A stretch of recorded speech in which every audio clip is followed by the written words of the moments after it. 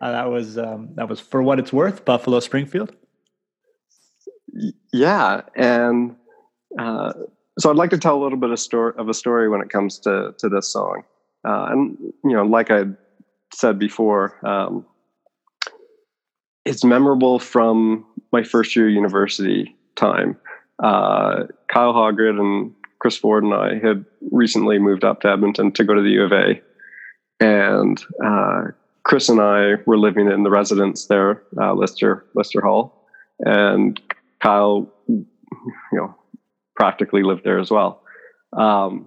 And Chris has always been a bit of an artist. Yeah, he had a couple instruments up there with him, and Kyle also had a guitar. And so we found a little, kind of second floor, third floor landing up some back stairs, or kind of that we could sit down and play a little bit. And we played this song, and Kyle and Chris are both fairly talented on the guitar, and I have very little musical skill. And so, the keyboard or the piano part, just the ding, ding, yeah, ding. Yeah. So I played kind of like the piano equivalent of the triangle in this song. But it was just a ton of fun to take part in.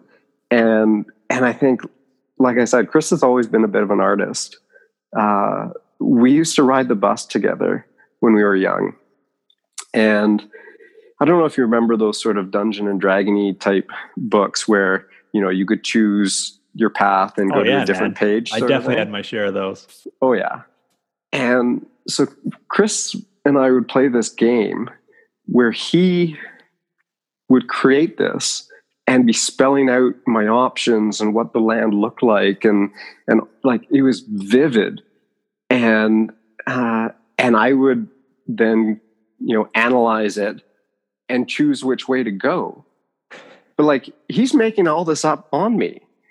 And I think it was super clear from kind of an early age that like, I'm good at analyzing data kind of thing, but I don't have that sort of creative talent behind me. And Chris has always had that sort of thing. So to see where he's ended up now in arts makes so much sense, because, I think he's always been a bit of an artist. Oh yeah, I can attest for that. I mean, one of the most musically talented people I know for sure. And I remember there's a song he did with his brother and Jeff McAdams, Walk Around Down. I think I might have the only recording of it ever. And it's like one of my favorite songs. And it's never really made its way to the light. So, I mean, I know Chris has put things out, and there's stuff about Chris on Spotify. And if you could ever put that up, Chris, that would be awesome. I have the recording. I'll send it to you.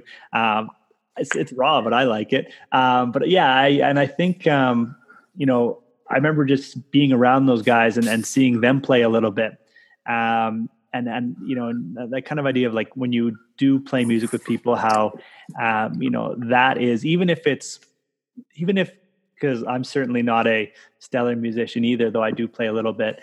But even if you're playing the most simple things with people, but you make it work, and and you can make it work, and you lock in, even if it's simple as, the bing, bing, it goes, you just connect on a different level, and it really is meaningful in a way that you can't really put words to. So I do appreciate the sentiment behind this song completely. And for me, it's my experience with For What It's Worth kind of tracks back to what we were saying earlier about that kind of that initial golden age when you're kind of very young and hearing music.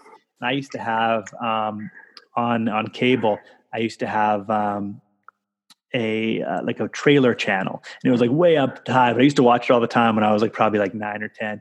and He Got Game had come out, the Ray Allen and Washington, Jesus Shuttleworth. And the movie. Okay. Yeah, the movie. And I wasn't allowed to watch it because I singing like the Public Enemy song. To watch it. Yeah, and the song by Public Enemy was called He Got Game. And I remember, hearing like this, that just the bing. It's so iconic, and I remember instantly being attracted to it.